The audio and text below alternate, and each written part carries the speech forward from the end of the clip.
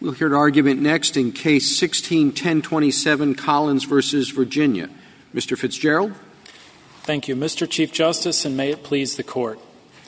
The warrant requirement for the home and curtilage cannot be overthrown by the automobile exception. Under the Commonwealth's argument, on probable cause alone, an officer may search a vehicle anywhere that he finds it and may go anywhere that he needs to in order to access that vehicle. That rule cannot survive foundational Fourth Amendment principles. Searches of the home and curtilage without a warrant are presumptively unreasonable, as this Court has often recognized. So the rule we ask this Court to adopt is that the automobile exception does not apply to a vehicle found in the curtilage of the home.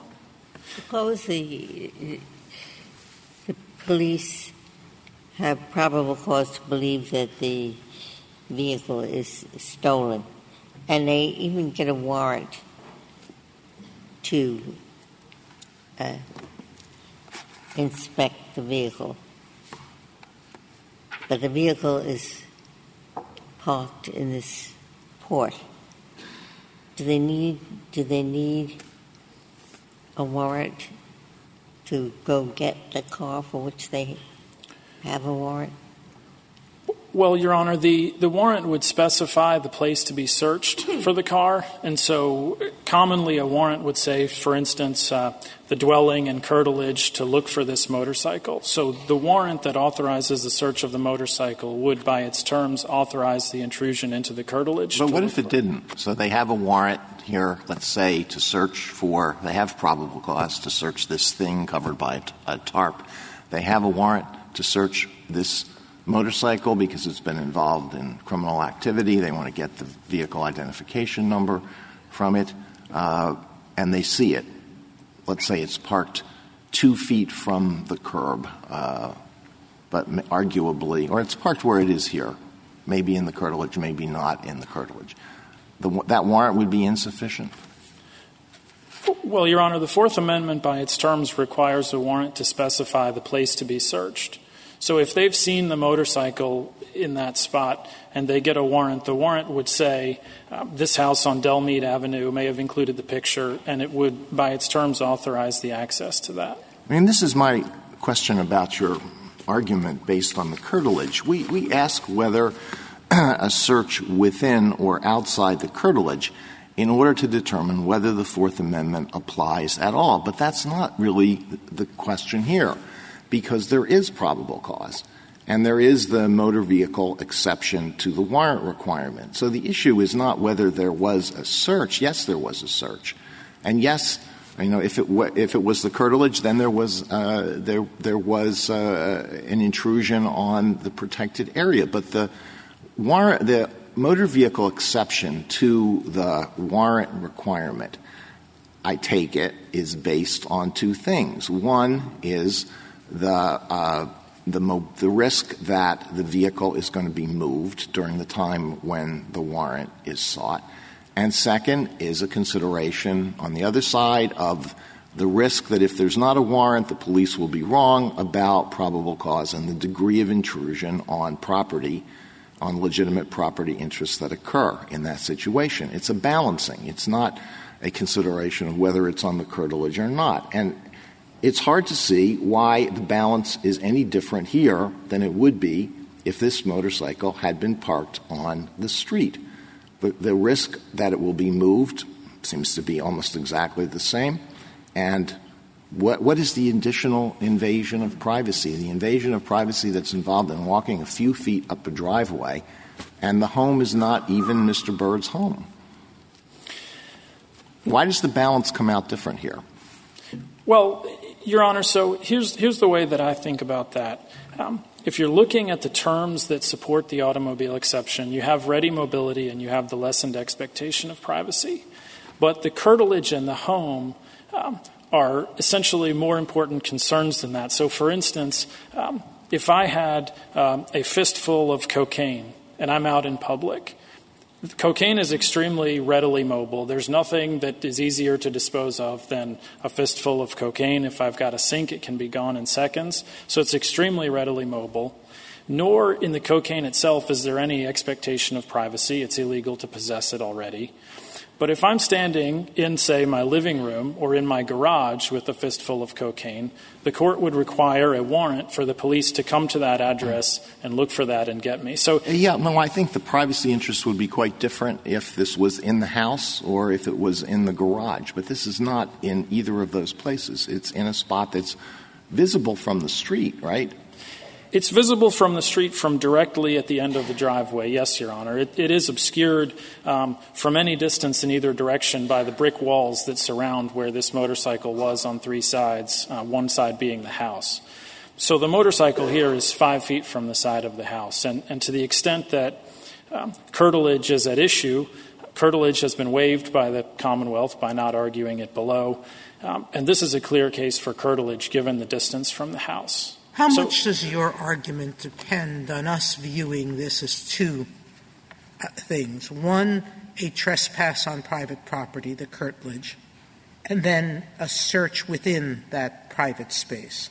Is your argument hinge on that distinction? Well, I think we make that distinction because it's important just to make sense of the Fourth Amendment to think about it step by step, and there are two searches here. The first is the intrusion into the curtilage under Jardines, which is clearly a search outside of any implied license. And the second is the removal of the cover from the motorcycle, which is similar to opening a container to find a vehicle inside, or perhaps opening the door to a car or removing a cover from a car. So if this motorcycle were parked on the street and it was covered by a tarp, you would say that the motor vehicle exception doesn't apply because it's covered by a tarp? No, Your Honor. If it were parked on the street, then the automobile exception would apply. So what's the relevance of the tarp? The relevance of the tarp is essentially that there is some expectation of privacy in a tarp, particularly placed within the curtilage of the home. So the location of the motorcycle is very important here. So what difference does it make that the tarp was there?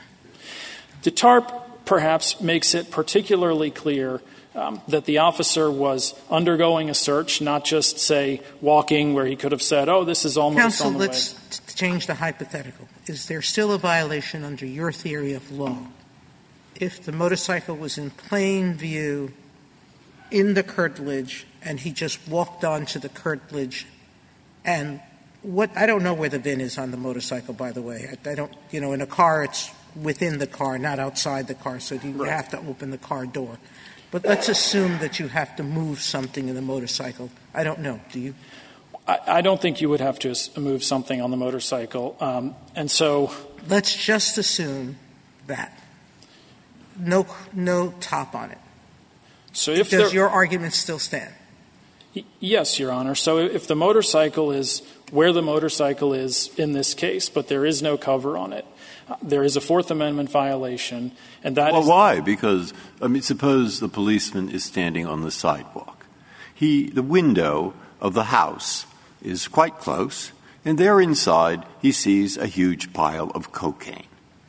Okay, I thought, but perhaps I've got it mixed up, I thought that seeing something that is an illegal substance that can be easily disposed of in about 3 seconds would, in fact, create an exigent circumstance under which the policeman could enter.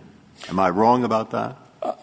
Close, Your Honor. So what is the law there? If an officer standing on the sidewalk looks into the window of a house and sees a pile of drugs through the window, that creates probable cause that would permit the officer to get a warrant to go into the so house. Gets a warrant, and then they throw it all down the sink. Well, and of course, there is nothing by the time he comes back. I thought that was an example of an exigent circumstance, but you know the area of this law better than I do, I guess, and that isn't so it's not impossible that there would be an exigent Well, no, circumstance I've given you the there. facts. The facts are there's a big pile of cocaine right there, and there's somebody wandering around inside, and can't he? I don't know. What is an exigent circumstance if it isn't that? It's particularly important to that hypothetical that there's someone wandering around inside because the introduction of the person he has reason to think there's somebody in the house. Right. So it's certainly possible that an exigency could be created. All right. So if that's an exigent circumstance, and you happen to see, now changing the situation, you happen to see a motorcycle, which is a rather unusual shape and happens to look identically like the one that you know was just stolen. You can't go look at it. You have to go get a warrant. Of course, they drive away in the meantime, but nonetheless, you're there by yourself, no other policeman. It's in the window, okay? It's like the cocaine, or it's in the driveway. Why can't you? So just to be clear, in this case, the Supreme Court of Virginia steered away from exigency and said, no, we're not. I know that. That's why I thought the TARP made a difference. And that's why I thought this was a case about a TARP. Oddly enough, and not a case about whether you have an exigent circumstance. It is not a case about an exigent circumstance. This is not an exigency case, and the Supreme Court of Virginia specifically No, I know that. What I'm trying to get at is I suddenly thought, I don't understand this case because you said the circumstance is the same without a TARP. That's what confused me. That's why I asked the question. So the officer testified that when he arrived at the property, there was no one home. And the exigency, the relevant exigency, were there one here, would be imminent destruction of evidence. And he testified that no one was there. The motorcycle is under a tarp. He has a picture or a cover. He has a picture of the motorcycle in exactly the same place from Facebook, which he must know is taken at least a few hours earlier because he's been with the person who he believes owns the motorcycle in the meantime. So there's no obvious exigency here. I'm sorry, did you?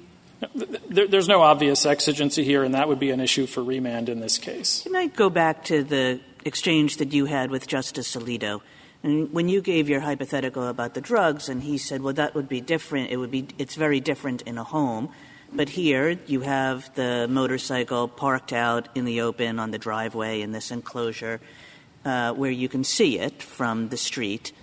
And I guess this is the question I want to ask you. If there is that difference, like in a home, you better have a warrant. But here it's out on the street, but in the curtilage, and that's established. Yes. You know, it's not disputed here.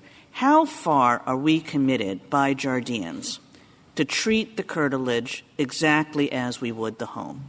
That seems to me to be important, given the things that you and Justice Alito agreed on.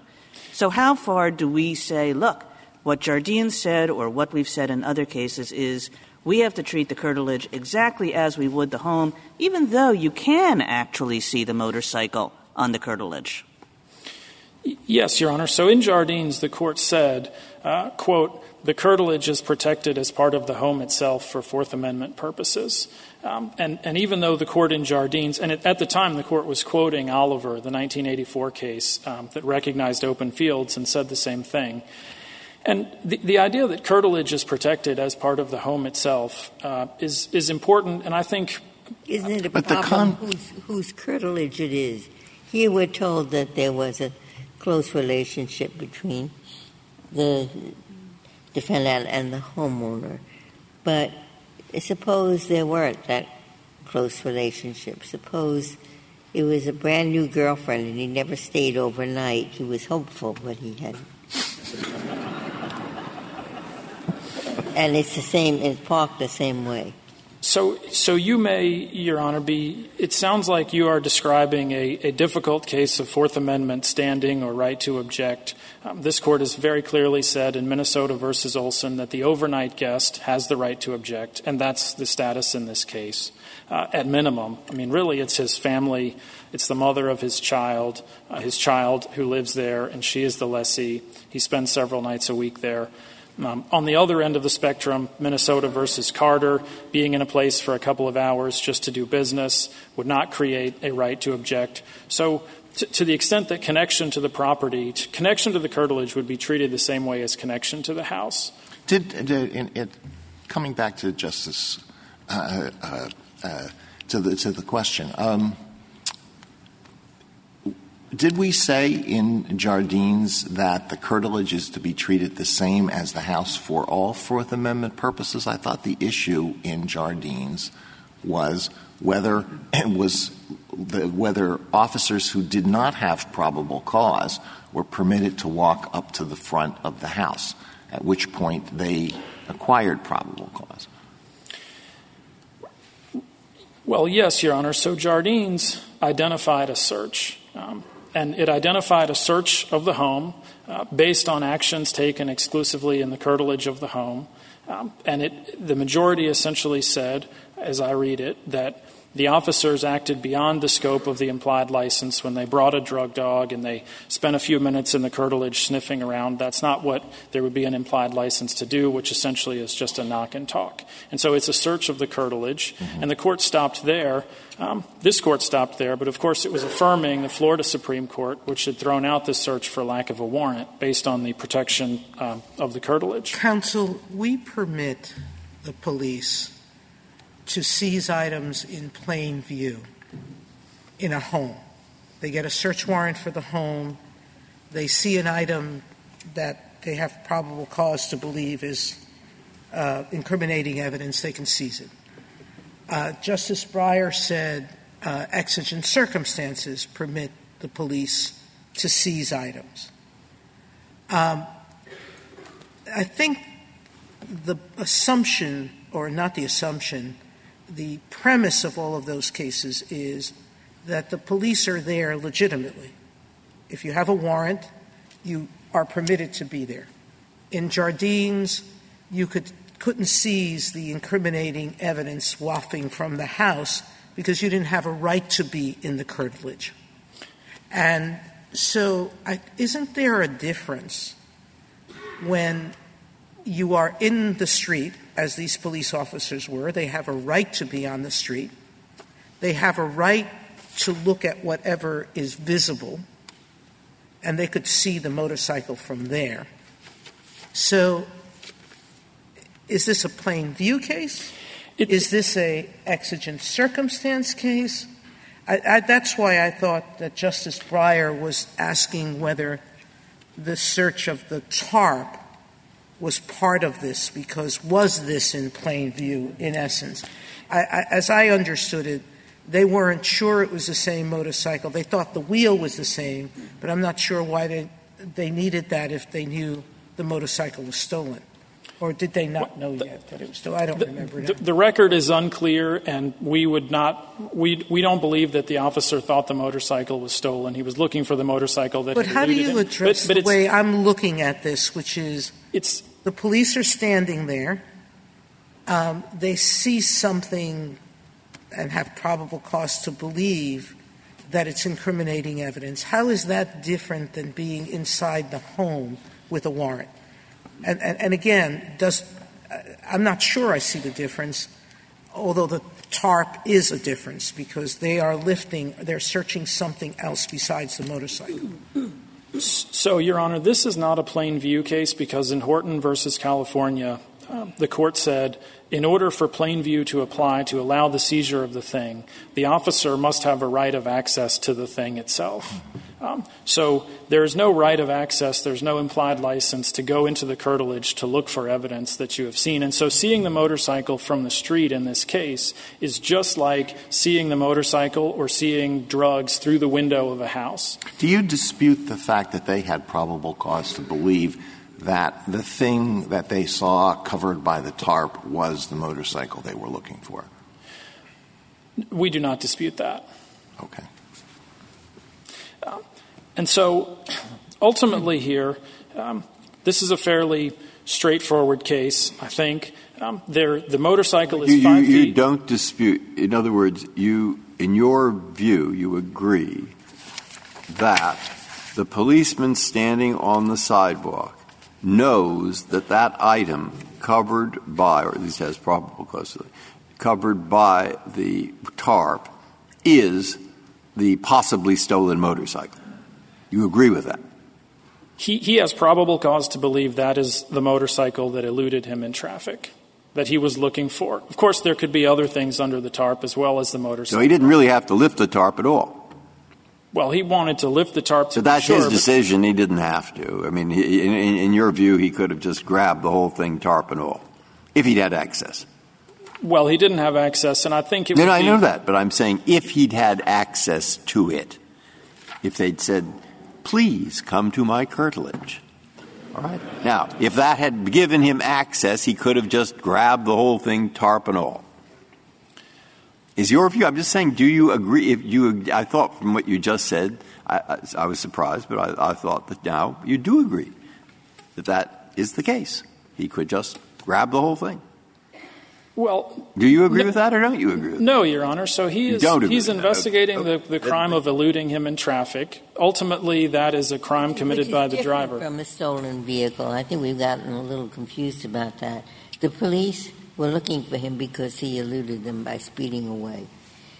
The evidence of the theft comes when they see the number after they lift the top. Yes, Your Honor. And now there is some disagreement in the record about that, but the officer testified he went to the house solely to look for the motorcycle that had eluded him. He was asked, did you think the motorcycle was contraband? And he said no. So he was looking into the eluding, and when he ran the VIN number, he found that it was stolen. So he didn't know this was stolen property yet. The VIN number this is like Jardine's, the VIN number gave him that information? That is what he stated, yes. No, but you could see under the tarp, right, some identifying characteristics and the extension of the wheel that allowed it to go 140 miles an hour, and the color scheme and all that. Well, you couldn't see the color scheme, but you could see that the basis for the probable cause is he has the Facebook picture that shows a motorcycle not under a tarp, and then he gets to the house and it's under a cover, but it's in the same spot. It's the same. But it's probable cause to arrest the driver. It's not probable cause to arrest the motorcycle. It's the driver that he was charging with elusive driving or whatever, dangerous driving. It is a police investigation in which he's ultimately trying to find the driver, first by verifying that he's found the motorcycle. You can't seize, on this basis of the same probable cause, you can't seize the motorcycle, putting aside the curtilage question? You have probable cause to believe that this person was driving that type of motorcycle. It's an honest question. I don't know the answer. Don't you have probable cause to then seize the instrumentality of the crime? I think that you do, Your Honor, but the curtilage, I know the guess curtilage. We can't really set that aside. But maybe this is the same question Justice Breyer was asking, but let's say the motorcycle was on the covered with a tarp on the side, not the sidewalk, the little path to go to the door. In other words, a place where he did have a license to go, right? He said, I'm just going to go knock and talk, and it's right there. Would he have? No. He couldn't seize that, even with probable cause? That is outside the implied license of his ability to go and knock and talk at the door of that residence, Your Honor. So he can't stop to perform additional searches or seizures. Well, it's not an additional search. In other words, you have a license to go to the door and knock, but you can't look at anything in the way. You sort of have to block it off. No, you have the right to use your eyes, but you don't have the right to go beyond what a reasonably respectful person approaching the door would do, and stopping to examine or seize a motorcycle would be outside of that implied license. Now, of course, here the motorcycle is not even on the path to the front door. He's not going to the front door. He testified he was not knocking and talking. He walked up solely to take the cover off to see if this was the motorcycle that he had probable cause to think that it was. Well, he had probable cause. I thought you admitted he had probable cause to believe that the thing covered by the tarp was the motorcycle that he had eluded him by driving 140 miles an hour. Yes. Right? So yes. He has probable cause to search that motorcycle to find the vehicle identification number, which will tell him the owner of the motorcycle, which will help him arrest the person who committed this crime. Right? Yes. So the case comes down to this. If the motorcycle were parked on the street or maybe further down the driveway and therefore not in the curtilage, they wouldn't need a warrant. They could search it. But because it was parked a few feet further away, although in a spot that's visible from the street, they could search it in the first instance because of the risk that the motorcycle would be taken away. But in the second instance, moved a few feet further up the driveway, still visible from the street, they can't search it because of the additional invasion of privacy that is involved in walking those few feet up the driveway. Yes, That's Your what Honor. the case comes down to. Yes, the protections of the curtilage of the home, which the curtilage, again, is protected as part of the home itself, and for good reason. Officers are prevented from going into the curtilage of a home to prevent them from being, say, in the backyard where there might be a parking area where people are parking, to avoid them, keep them from going into garages and things like that. Did the police have an interest in seizing or securing this motorcycle as soon as possible? No, Your Honor. There's no exigent circumstance the in police this case. could leave it sit there for a couple of days and just get around to it? Isn't this a dangerous item, and it was used for a dangerous purpose? And it's the instrumentality and evidence of a crime? Your Honor, it's exactly the same. Movable. It's exactly the same as if he had seen something readily movable like drugs through the window of a house. He would have to get a warrant for that, and it's the same here. And there are 49 other states and the federal government. The federal government has just been here and said the home is the core of the Fourth Amendment. It's the same no as other if state the car is saying was this It's would the same limit. as if there were a car, but the car were under repair. All the tires were off the car, and the hood was up, and the engine was taken out. Same. No difference. Well, Your Honor, this court is not, readily mobile can include a car that's wrecked. At some point maybe it becomes, but readily mobile is not something that's examined on a case-by-case basis. So you think that's irrelevant? Its mobility and its the ease of moving it is irrelevant to this case. That's what you want us to say. It is not any more readily mobile than things that require a warrant, such as illegal You want drugs. to say that mobility is irrelevant to this case? Yes, I will say that. If I may reserve the balance of my time. Thank you, counsel. Mr. Cox? Mr. Chief Justice, and may it please the Court, Officer Rhodes' search of the motorcycle should be upheld for three reasons. First, the search occurred outside the firm, bright line of the house, where the justifications for the automobile exception fully apply. Second, Officer Rhodes had probable cause before he ever stepped foot on the driveway. In your brief, you seem to say that you say you're not taking a position on whether an officer can break into a garage or walk into a garage that's closed but not locked. So you seem to be suggesting that the mobility of the automobile, wherever it is, permits the police to enter. Is that by force or without force? This Court has never said that the mobility changes depending on where it is. To resolve this case, is that a yes to my question? Are you because that seemed to be what the court below was saying, which is where the item is located is irrelevant. If it's an automobile, whether in a garage or the motorcycle parked inside the living room, and some people park their bikes inside actually, doesn't matter where it is, that gives the police the right to enter and search. The Supreme Court of Virginia did not impose that restriction, and this Court has never done that either. We think that it would make sense if the Court were to draw a line here, although it's not necessary. If it were to draw a line, it would make sense to draw it. Well, you're saying at the it's firm. not necessary because the facts don't support it. But does the logic of their holding and your position require that outcome? How do we basically say, contrary to our rule, that the curtilage is not part of your home? We know it is. That's what we've said in case after case. So do we say now the curtilage is not part of the home for purposes of automobiles? And then how do I fit in the line? Sure. There are a couple things baked in. Let me try to answer them in turn. We don't read Hardinez and the other court cases like Oliver as saying that the curtilage and the home should be treated the same for all purposes. For determining one's reasonable expectations of privacy, you might treat the curtilage and the home the same, and that's what Hardinez seemed to suggest. But it's cited to Oliver, one of the curtilage cases, and then in footnote 11 of Oliver they say, we do not say that the curtilage and the home should be treated the same for all purposes. So while it might be true for determining the reasonable expectations of privacy, it's not binding on courts to say what's reasonable and what's not based on whether it's the curtilage or the home.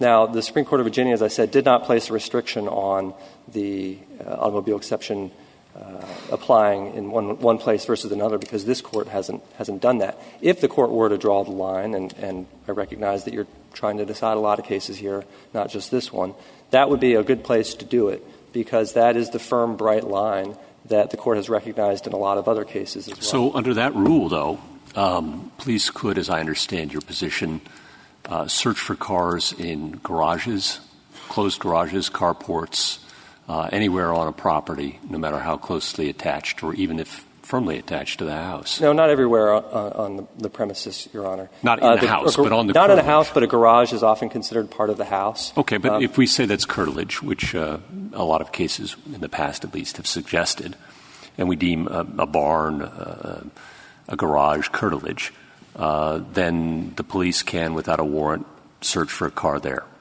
Under your rule, right? If it's not part of the dwelling. If it is part of the dwelling, then no, they could not search it. Not many people live in their garage. Some people do. Some people do. And in barns, but usually they're reserved for cars and for animals. And you're suggesting that in those places the police can search without a warrant. Garages are commonly Correct. used, Your Honor, for a lot of residential purposes. They might have storage out there, an extra refrigerator. Somebody might be living out there. If the teenager gets too rambunctious, put them out in the garage. Look, I want to ask you two questions, and the first is just to be sure I have the basics right.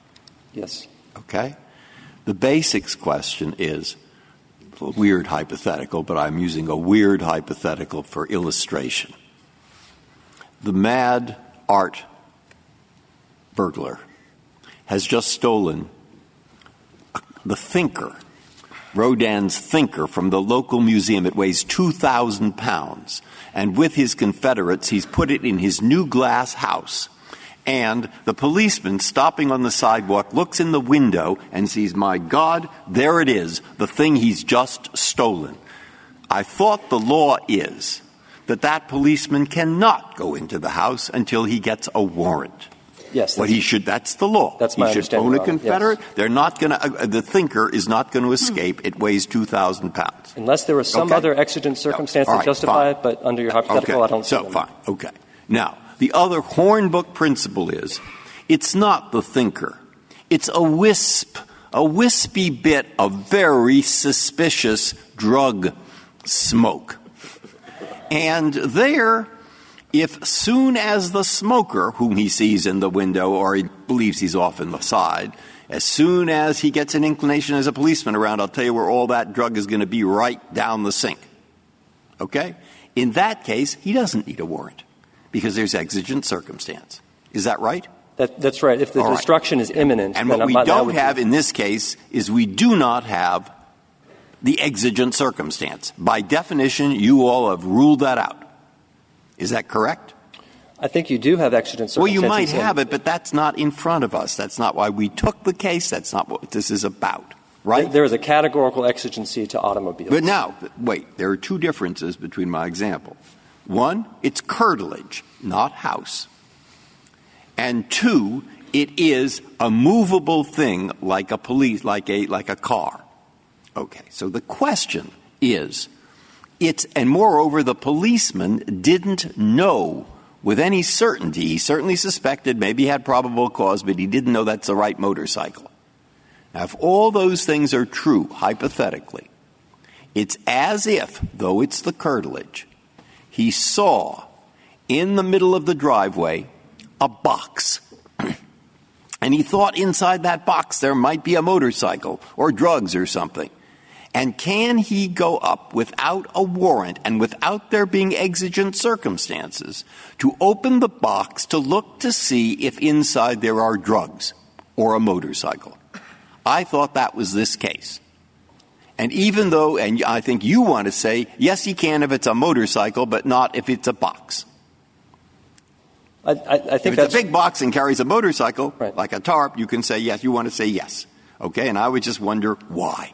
Well, the court has... It's on the driveway. It's in part of his house. I know that the motorcycle is movable, but there is no exigent circumstance. He wants to look into the box, open the tarp. Why does the Fourth Amendment permit that? Okay, that's a long, long question. I just needed the basics. And now I've got to my point. I'll try to answer it, and I'm sure you'll correct me if I misstate what the hypothetical says. My understanding is that there was a virtual certainty here that this was the same motorcycle under the tarp. So there was not any uncertainty about what was under the box, as it were.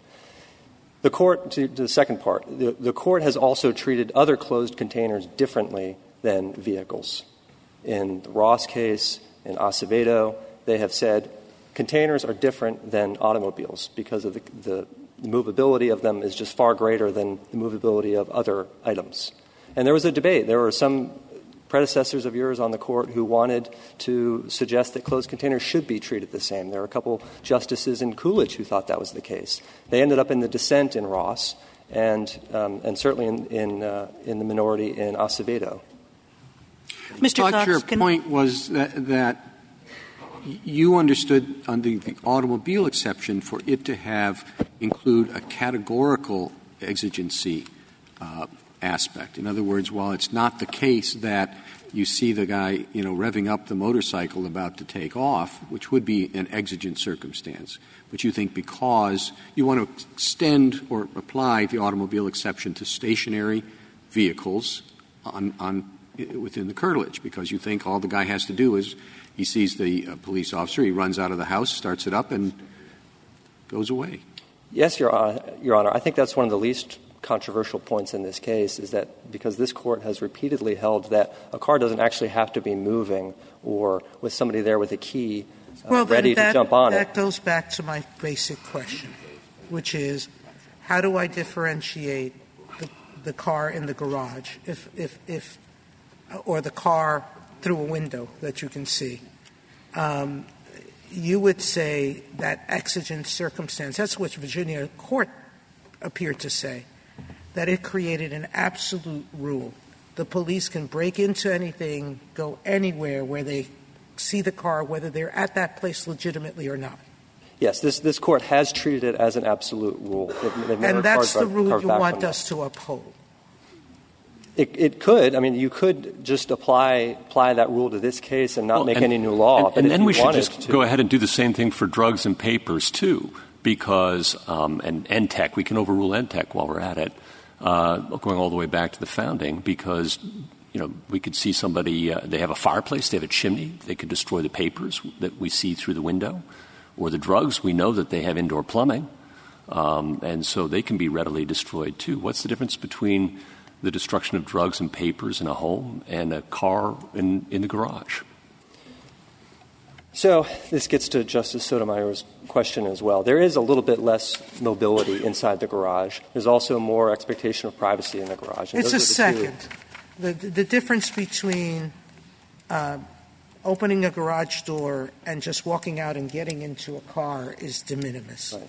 Well, you can it happens just as quickly. And what I just said isn't totally satisfactory, because in McNeely you said you don't really look at the policy justifications behind a categorical exigency. If the distinction, and there is no real distinction, why, as Justice Gorsuch suggested, you're asking us to expand the automobile exception dramatically and to basically make an all-time exception forever. Even if the police know that the driver of this car is away on vacation and won't be returning for 2 weeks, even if they know that, they're not required to go to a magistrate and get a warrant. Your Honor, that's been this Court's law for decades, and I wouldn't see it as expanding it. When I look at the automobile exceptions history and go back to Carroll, it was actually an originalist opinion that looked at cars and analogized them to ships and vessels, going all the way back to 1790, and said that's different than homes or curtilage, and cars are like vessels on the open sea or in port. It never suggested that you can go look for one in a home. That was never the basis. It was you can search something that is on the open seas or in a harbor or on the streets. Not that you can go into a home to find one. That seems to me categorically a category mistake that you're making in your argument. Can you help me with that? Right. Well, I wouldn't say it's a mistake in my argument. It would be a mistake maybe in the Supreme Court's jurisprudence not to have limited it to that extent. Well, I just cited the Supreme Court's jurisprudence in Carroll.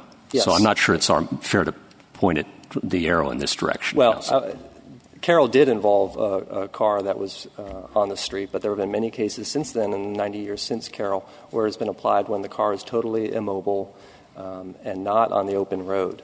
And so it has been a trajectory of the vehicle exception ever since then. Well, I mean, one of the things you're saying is that we basically should we shouldn't pay attention to the fact that this was on the curtilage. And you said earlier to a different question, you said, well, you're committed by Jardines to treat the curtilage as the home for purposes of expectation of privacy.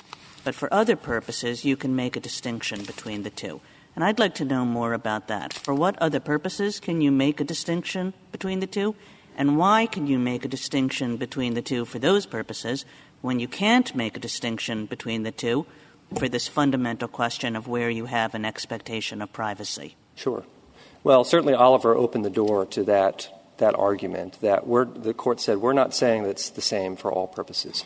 And one example that we cited on brief was the difference between Santana and Payton, where you can have a warrantless arrest outside the house, right, even if it's on the front steps, but you can't have one inside because that's just beyond the pale. It's beyond the threshold, beyond the firm, bright line that this Court has drawn. Another example. I'm sorry. I just want to get the answer to my question, which is for what purposes would you treat the curtilage differently from the home, and why there, but not for the reasonable expectation of privacy question? So for what purposes first, and then why? So, you cannot search inside the house without a warrant unless there are exigent circumstances or if there's consent. And that's a line that this Court has drawn. And the automobile exception is also a categorical rule. And so we find them in friction. And so the Court has to decide what's reasonable. Mr. Cox, that's really a simple question. For what purposes would you say that the curtilage is not the house? For purposes of when you have probable cause to search and a warrant exception applies, then you don't treat them the same. And why is that? Why would you not treat them the same for purposes of when you need a warrant, if you do treat them the same for deciding whether there's a reasonable expectation of privacy in them? Well, the Court said in Ross that when the automobile exception applies, you're committed to the same search with the same scope as you would be if you had a warrant. So the only thing that's different is having a warrant. And so as long as the investigating officer sticks to that, as the officer did here, you're not going outside the scope of a warrant. You see, I don't know. Just when I read Jardines, here's what I take it to say. I take it to say the home is the most sacrosanct of places. And actually, we don't think that the home stops at the door. We think that there are some areas like the porch and like the driveway or whatever, and we can argue about exactly what those areas are, but there are some areas which are just as sacrosanct as your living room. That's what I take Jardines to say. And in that case, I think you lose here. If that's the case, we have a much harder case to make. But I don't read Jardines as overruling Santana. I don't read Jardines as creating a knock-and-announce rule at the curtilage. Can you remind me what you said about the enclosed garage with the door? Would that be treated like the home? Yes. Now, there is a real problem because you're making a distinction between people who can buy houses with garages and people who are less well-heeled and will have a porch or a patio for the car instead of a garage. So that distinction seems to me really troublesome between garage and carport. I guess what I would say is that the Fourth Amendment protects the same quality of privacy, but maybe not the same quantity of privacy for everyone. I mean, even the Dunn factors realizes that.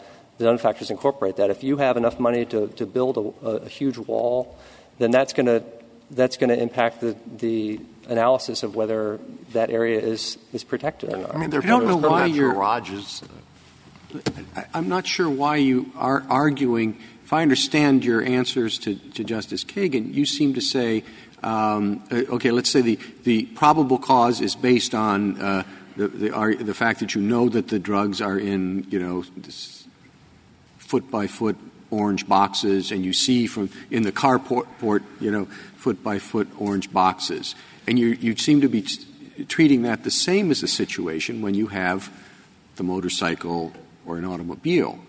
But I thought part of your argument was that the automobiles were inherently different because somebody can just jump on the motorcycle and ride away, while they wouldn't have the same mobility issues with respect to the orange boxes.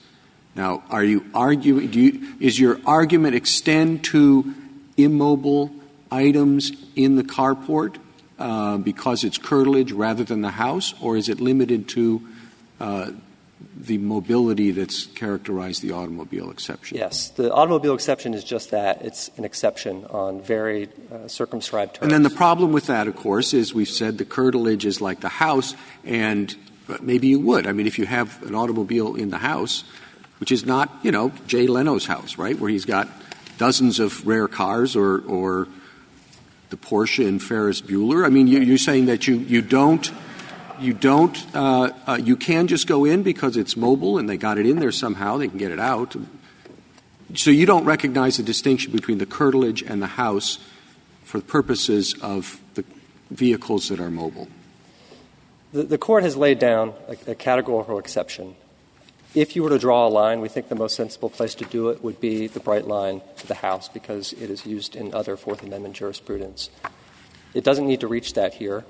There are arguments that the mobility stays the same and the other justifications for the automobile exception stay the same, whether it's inside the house or outside the house. But if you need to draw a line, that is a sensible place to do it, not at the curtilage. But Mr. Cox, the Fourth Amendment says that the people have the right to be secure in their homes, papers, persons, and effects. So in the curtilage issue goes to the question of whether it is a search of the home. If it's not in the curtilage, then it's not a search of the home. The Fourth Amendment doesn't apply. But once you get beyond that, it is a search of the home. The ultimate Fourth Amendment question is always, is it a reasonable search? And that's where we are here. Is it reasonable? It's a balancing of interests. That's what reasonableness meant at the end of the 18th century. It's what it means today. And so you have to grapple with the real privacy interests that are involved in the case versus the other considerations, namely the mobility of the automobile. And that, I understand your argument to be, is why it's reasonable to draw a distinction between an enclosed place like the house or a garage and an open place like a driveway, even if it technically falls within the curtilage. That's correct. And the search that occurred here was very reasonable. It was limited in scope. You see, the problem I have is that the court below didn't do this. It basically said the absolute rule, not a balancing test. It said you can search any place where a car is, because that's what the automobile exception permits. But that's a very broad statement that would permit a search of the garage or the automobile inside the house. You have a very strong argument, and so would the court below, if it had said, given the nature of this driver's reckless elusion of the police previously, exigent circumstances existed in this case, all right? Or something like, we don't know where the owner is and he could come back immediately and get the car. But that's not the analysis the court made. That's true. The Court of Appeals of Virginia did decide on exigency grounds because Mr. Collins had been alerted to the police's interest in this vehicle. It didn't reach exigency. It said only the automobile exception permits the search of any car no matter where it is in the home. The Supreme Court of Virginia had found that, but the Court of Appeals of Virginia below them had decided on exigency grounds. Yes, but the Supreme Court, which that's is the right. court And they didn't make its own exigency analysis. That is another ground on which we win. We'd rather win on the categorical exception, but we clearly think that there were exigent circumstances here beyond the categorical exigency in the automobile exception that well, that would be a question for remand because it wasn't reached by the Virginia Supreme Court. We would be confident if it were remanded that we would prevail on that. Yes, Your Honor. Officer Rhodes had probable cause before he ever stepped foot on the driveway to know that this vehicle was stolen. The Supreme Court of Virginia in his opinion, Pet App 15, said that Officer Rhodes had probable cause to believe it was stolen, and there was testimony on the record by Officer Rhodes to support the fact that he did know it was stolen. And say if there's probable cause to get a warrant, then you don't need a warrant, and that's the automobile exception. Is there any other exception like that where the test of whether you need, if you have probable cause, forget it, forget the warrant? That's probable cause alone is enough. Well, I think under plain view, you'd have to have some probable cause to believe that what you were seeing was contraband or otherwise evidence of crime. So I think there is some analysis that has to go into knowing that it's. Well, the fact that this motorcycle was in plain view, subject to the tarp being on it, was a factor in the decision by the Supreme Court of the state of Virginia, was it not? I thought they relied upon the fact that it was in plain view with the tarp on it. I think that is mentioned, but I think the probable cause that that existed was formed, at least in part, by the comparison of the photograph on the Facebook page and when Officer Rose walked up, stood at the end of the driveway and could see the same thing. But it was in plain view. It was. It's not as if there was a closed garage and they went in to open the garage. That's right. And he wouldn't be able to go up to the edge of the garage, assuming there was curtilage out there, and look in to see if it was in there. The probable cause was formed before he ever stepped foot on the driveway. Mr. Cox, was there one search here or were there two searches here? We submit that it was one search. The search of the motorcycle. That's right. Why is that? Why isn't there the search of the motorcycle, but there's really the search of the curtilage? It happened to be for the motorcycle, but it's the search of the curtilage. It's a different search entirely. We look at it as one search because it's the object of the search that you are entitled to search, whether it's under a warrant or under a warrant exception. And you look at it by it's not a separate search for each access point that you go to. You wouldn't have gotten two warrants if you had gone to a magistrate. You wouldn't get a warrant to search the motorcycle and then another warrant to actually cross the driveway to get there. So we see it as one search for that reason. Well, does that mean you, without a warrant, that you always have access to a place if there's a reason that you can seize something that you might find within the place? I'm hesitant to speak beyond the automobile exception, but I think the automobile exception would give you that ability unless there was some other rule that prevented you from doing it, such as a rule that the automobile exception doesn't apply in the house. And I'll say that, to go back to Justice Gorsuch's questions about the original understanding of this, all along the justifications for the vehicle exception have been based in the contradistinction between vehicles and houses or dwellings. At first it was the difference in mobility, but then later in cases like Cady and Cardwell and Carney, they also speak of the reduced expectations of privacy that you have in a vehicle as compared to a fixed dwelling or a building. So if the court were to draw a line, it would certainly have some healthy pedigree in the court's previous decisions. Unless there are further questions. Thank you.